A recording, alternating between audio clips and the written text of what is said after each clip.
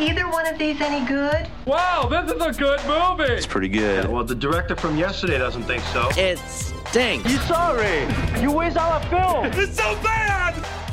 Well, we're just coming off the highs of Top Gun and then Dinosaurs and Elvis. Now it seems a little quiet, especially heading into a holiday weekend. But we are going to break down what is there this week, and we're back in the screening room. Glad you're here. She is Hope Madden. He's George Wolf. And we are from madwolf.com. Let's start with an animated, untold story of one 12-year-old's dream to become the world's greatest supervillain. It's Minions: The Rise of Gru. Minions! There are a lot of other villains in the world, but I am going to be a super villain. Make me king as we move toward a new world order. This puny little child thinks he can be a villain. I am pretty despicable. Alright, I'm not Minnie. Please stop calling me that. Lose yourself in the music, the moment. Minions, assemble! Never let go. So here I go, it's my shot. Feet family, not opportunity comes once in a lifetime. I'm not.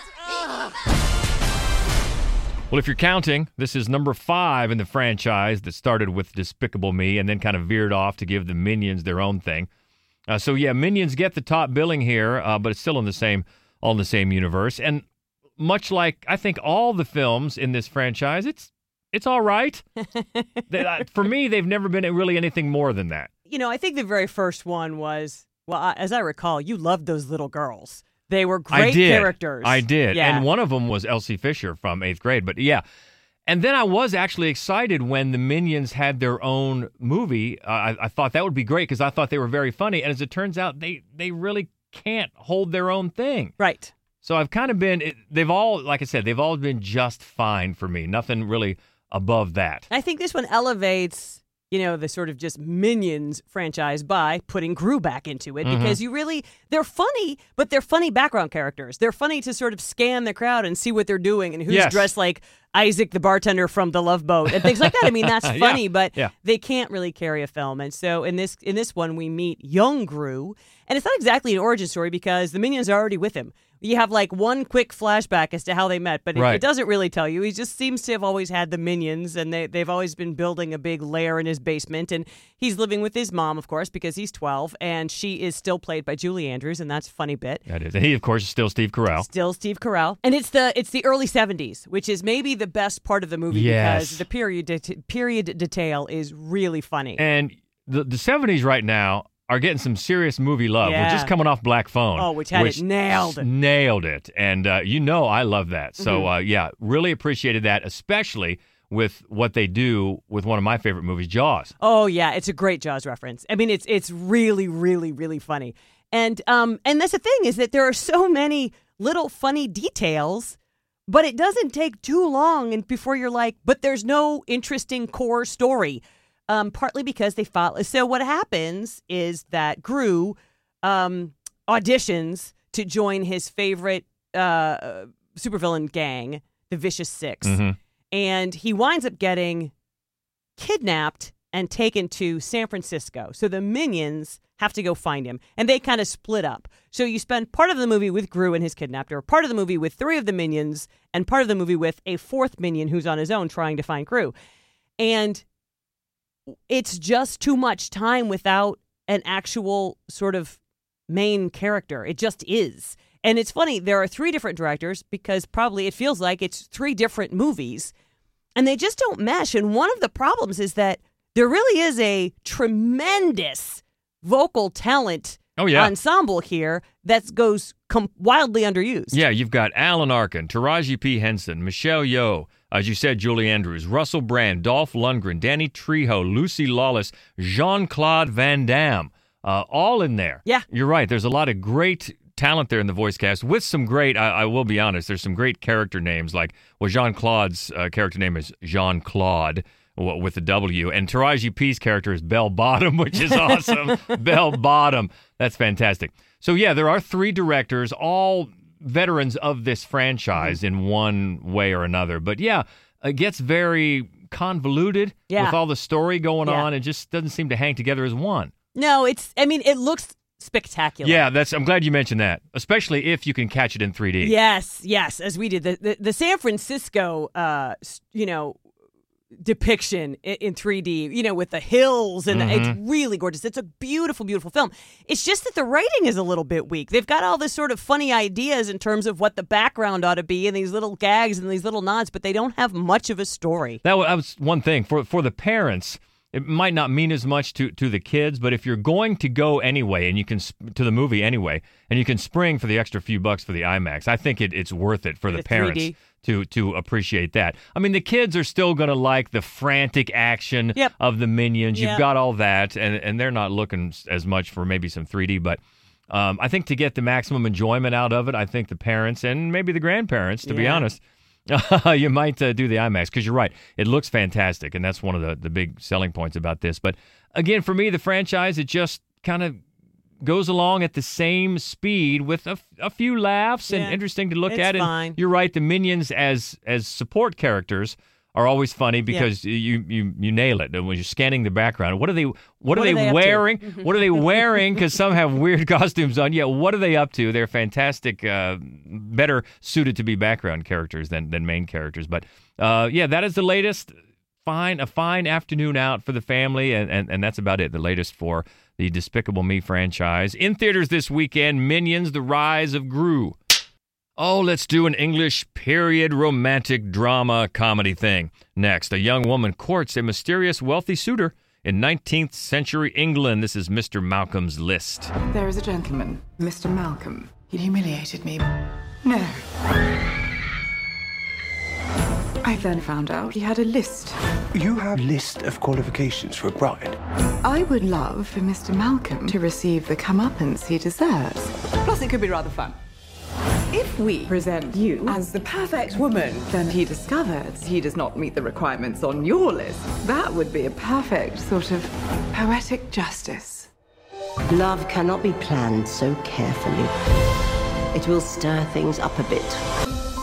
So I think people are seeing the trailer and maybe thinking Bridgerton, and I think they might rather be thinking Jane Austen. Yeah. There's not, aside from there's no ribaldry even. No. There's certainly no sex in this movie. No, there's not. And I've never seen Bridgerton, but I didn't realize it's all sexy. It's, very sexy time. Okay, a very sexy time. No, I would say then you water down Bridgerton for this movie and you cross it with a little bit of Pygmalion and a little bit of Dangerous Liaisons. But you're right, it's very, very muted. Tame. Very tame. But if a certain segment of the audience is going to love it, because it is well done. It is. It really is well done. Now, this is not our bag. This is not our kind of movie, but I cannot fault it for its construction or its performances. So you've got Mr. Malcolm, and he's played by Sope Dirisu from His House. His House. Oh, my God. My so Lord. great. If you haven't seen His House, look it up. Fantastic. And he's great. Completely different character I didn't here. even recognize him in the trailer. Yeah, exactly. Yeah. I wouldn't have either. But he's great. And really the whole ensemble is. So he's Mr. Malcolm in 1818, England. Very wealthy. He's going to inherit. He's already inherited quite an estate, and he's going to inherit a lot of money from his family. And he's single, so the women, whoever catches him, it's going to be quite the catch. But word gets out after he takes Julia Thistlethwaite to the opera, and then decides that's enough for Julia Thistlethwaite, and she won't have it. She's spurned, and the whole of society knows it, and they're making fun of her, and she wants to teach him a lesson because she finds out that he has a list of qualifications for his future wife, and she apparently didn't meet at least one of them. So she wants to teach him a lesson about making these lists. So she looks up her old childhood friend, although they're different social statuses. They met when they were kids, so they're still friends. And that is Selena Dalton, played by Frida Pinto. Who's always great. Yeah. Frida Pinto is great in everything. Yeah, and she's great in this too. And like I said, the whole ensemble is good. So they set up this plan to train her. Here's what Pygmalion comes in. Yeah. They train her in the ways of society, in the ways to catch his eye, in the ways to satisfy everything on this list, so she will be his perfect wife candidate. And then once she hooks him, then the plan is for her to turn around and say, well, I have a list too, and you don't meet all the qualifications on that. Boom! So you can see a mile away what's going to happen here. But as we've said many times, the trick is, how does it get there? And it gets there just fine. It's warm. It's feel good. The costumes and the landscapes are fantastic. But you're right. There's no sex. There's no ribaldry. I mean, there's a little hand holding if you know. I mean, not that that's problematic, and it certainly No. it doesn't make the film weak in any way. It's just that I think that's what I hear a lot of. Ooh, it's like Bridgerton. It's not. It's Right. not No, like this is Bridgerton. not a bodice ripper at all. There's no bodice ripping. But I think Not at one all. of the things that's really refreshing and lovely about this is that it isn't white. You know, can you name? I mean, you can name Not maybe only- one other film in this genre that isn't top to bottom white people. Right. Not only is it not white, throughout the ensemble is colorblind all over the place, and it's very nice and very refreshing. You're absolutely right. And it's the debut for director Emma Hawley-Jones, and the writer is Suzanne Allen, and this is based on a novel. So, again, you know if you are the audience for this sort of thing. And if you are, I think you will love it because it is. It's well constructed. It's well written. Yes, it's predictable. You know where it's going, but the writing is fine. And it's funny enough. It's not a laugh out loud, but it's clever and there are good performances and everything is constructed well. It's just not the kind of movie that we gravitate to. Right. I would have appreciated a little bodice ripping myself. But hey, and especially if you're a fan of the novel, I would imagine that you'll appreciate it. Just a good adaptation, and that's what this is, and it is out in theaters now, and it is Mr. Malcolm's List. Serious drama next, another one based on a novel. It takes place over a weekend in the high Atlas Mountains of Morocco and explores the reverberations of a random accident on the lives of both the local Muslims and Western visitors to a house party in a grand villa. It's called The Forgiven. It was an accident. He stepped out in front of us. We don't want the police showing up, poking their noses into everything. He wants you to return with them to bury the boy. It is customary in these parts. People disappear here. They just vanish. So has it occurred to you that he might actually be planning something a lot nastier than anything you can anticipate? You've forgotten about my husband. Yes, I have.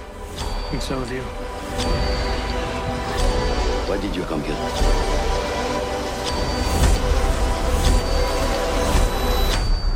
Well, right away, this grabbed our attention because it's the latest from director and writer John Michael McDonough, who did, Calvary number the one. that just killed me. And God, then I love that movie. And then he did the comedy, The Guard, Yeah. as well. This is not a comedy. No.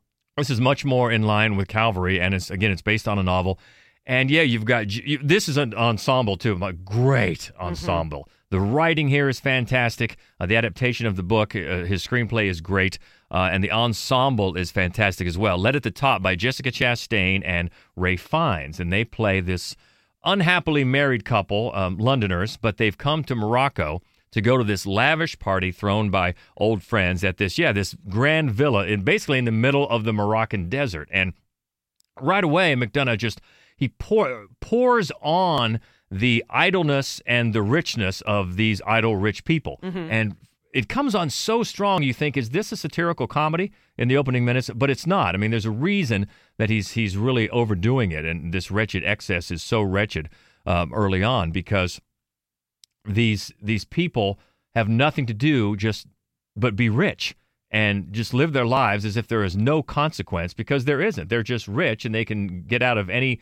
situation that they get into because they're so rich and privileged. But that gets put to a test when, as Ralph Fiennes and Jessica Chastain are driving this long drive to the party, there's an accident. They hit and kill a teen Moroccan who was apparently coming out on the road trying to sell them something, get their attention.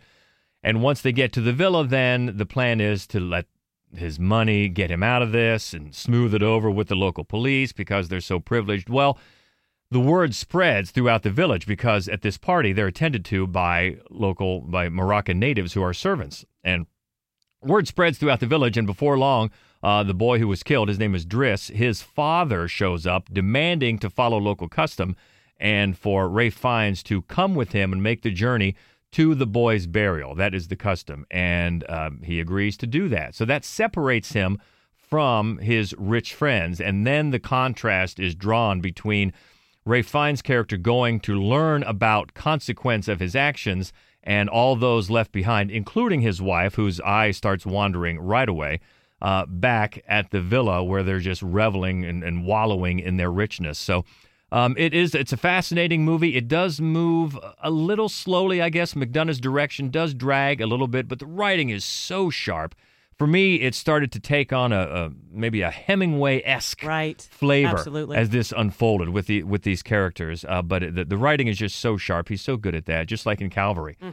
Getting these themes across and these timely lessons shown through the actions and the feelings of these characters. And the ensemble, I should say, not only Jessica Chastain and Ralph Fiennes, Caleb Landry Jones, love him always, Matt Smith, Christopher Abbott, who we like in pretty much everything. Abdullah Tahari plays the father, and then Saeed Tagmori, who we've seen in a bunch of films, including the first Wonder Woman. Oh, yeah. He was in the group there. He plays the guide that takes Ralph Fiennes' character through. He is fantastic. Yeah. So it's just a great ensemble. Moves a little slowly, but boy, if you appreciate really, really sharp, insightful writing and fantastic acting, this is one to look up. It's in select theaters now, and or if you're a fan of the book. I had not heard of the book, but it's one of those movies that makes you think, I bet this is a good book. Right. Yes. And that's credit to how the movie plays out as well. So it's out in theaters now, called The Forgiven. And one more this week. It's a comedy drama from Argentina. A wealthy businessman hires a famous filmmaker to help make a smash hit film. It's called Official Competition. Y no es la primera vez que yo trabajo con un idiota. Acción.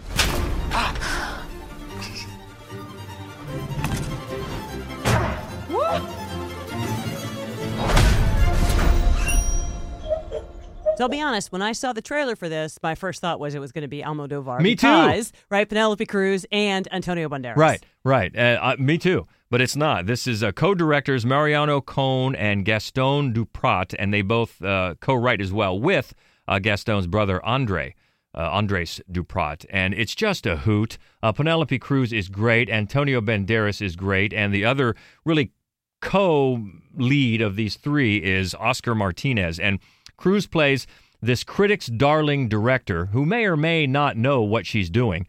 And she is hired by this rich millionaire who decides as he's getting older on his 80th birthday, he thinks he should leave a legacy that includes a movie. So he puts all this money into adapting a Pulitzer Prize-winning book called The Rivalry about these two warring brothers. And Penelope Cruz's character casts these two actors who are just polar opposites. You've got Antonio Banderas, who plays, of course, the worldwide box office star. Right. And then Oscar Martinez plays the prestigious thespian. They work very differently.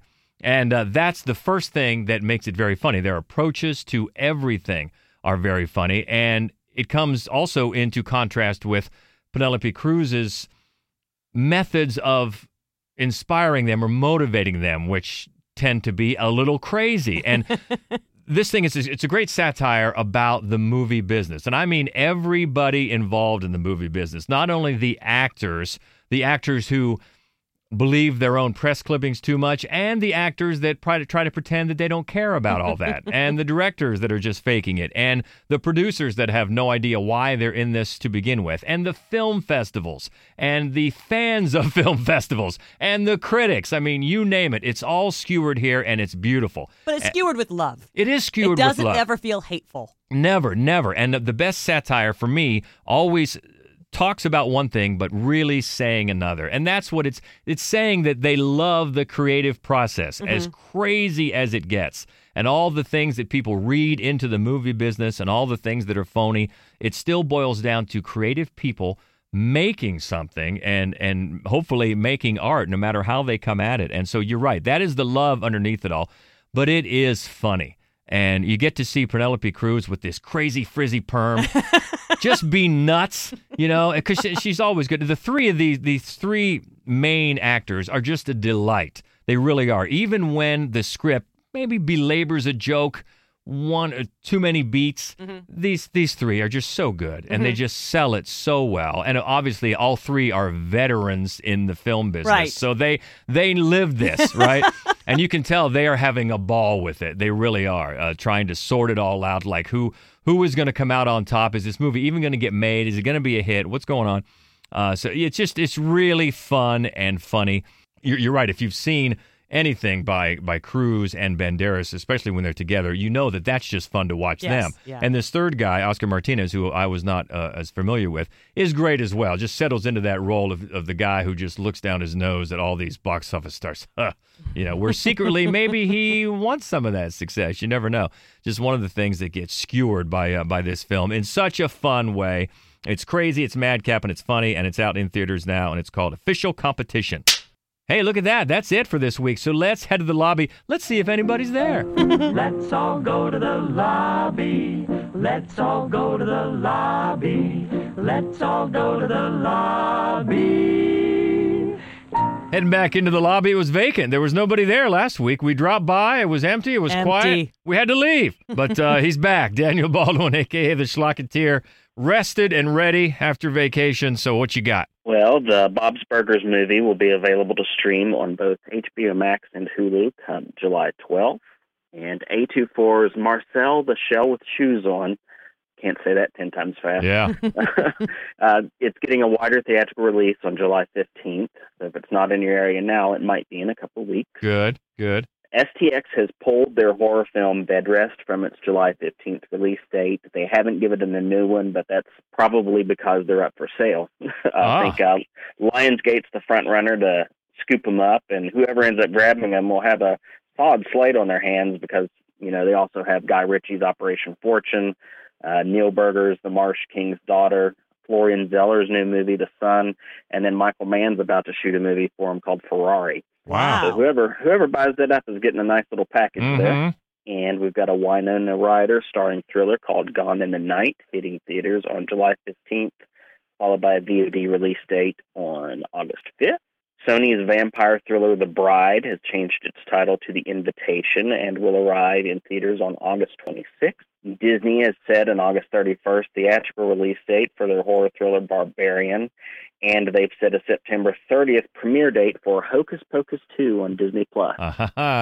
Also on September 30th is a theatrical release for Universal's horror film Smile.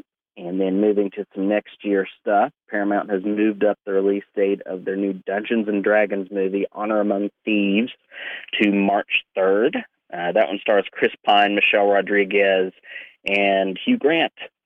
Bit of a different cast from the one they made about 20 years ago. D&D, is that where zero charisma? Yeah. Oof. We still don't know really what it means. No. We just learned it was not E.T. specific, but that came from Dungeons & Dragons. We just learned that 2 years ago. It took me years. I didn't know what that meant in E.T. for years. I thought it was just some sort of a put down, and then I found out later, it's from Dungeons & Dragons. All right. The Dungeons & Dragons craze missed me as a child. So yeah. It took me a while to catch that one as well. Same. Lionsgate has delayed the release of their adaptation of Are You There, God? It's Me, Margaret. It was going to come out this September. Now it's not coming out until April next year. And Universal's postponed their sci-fi film Distant from September 16th to January 27th.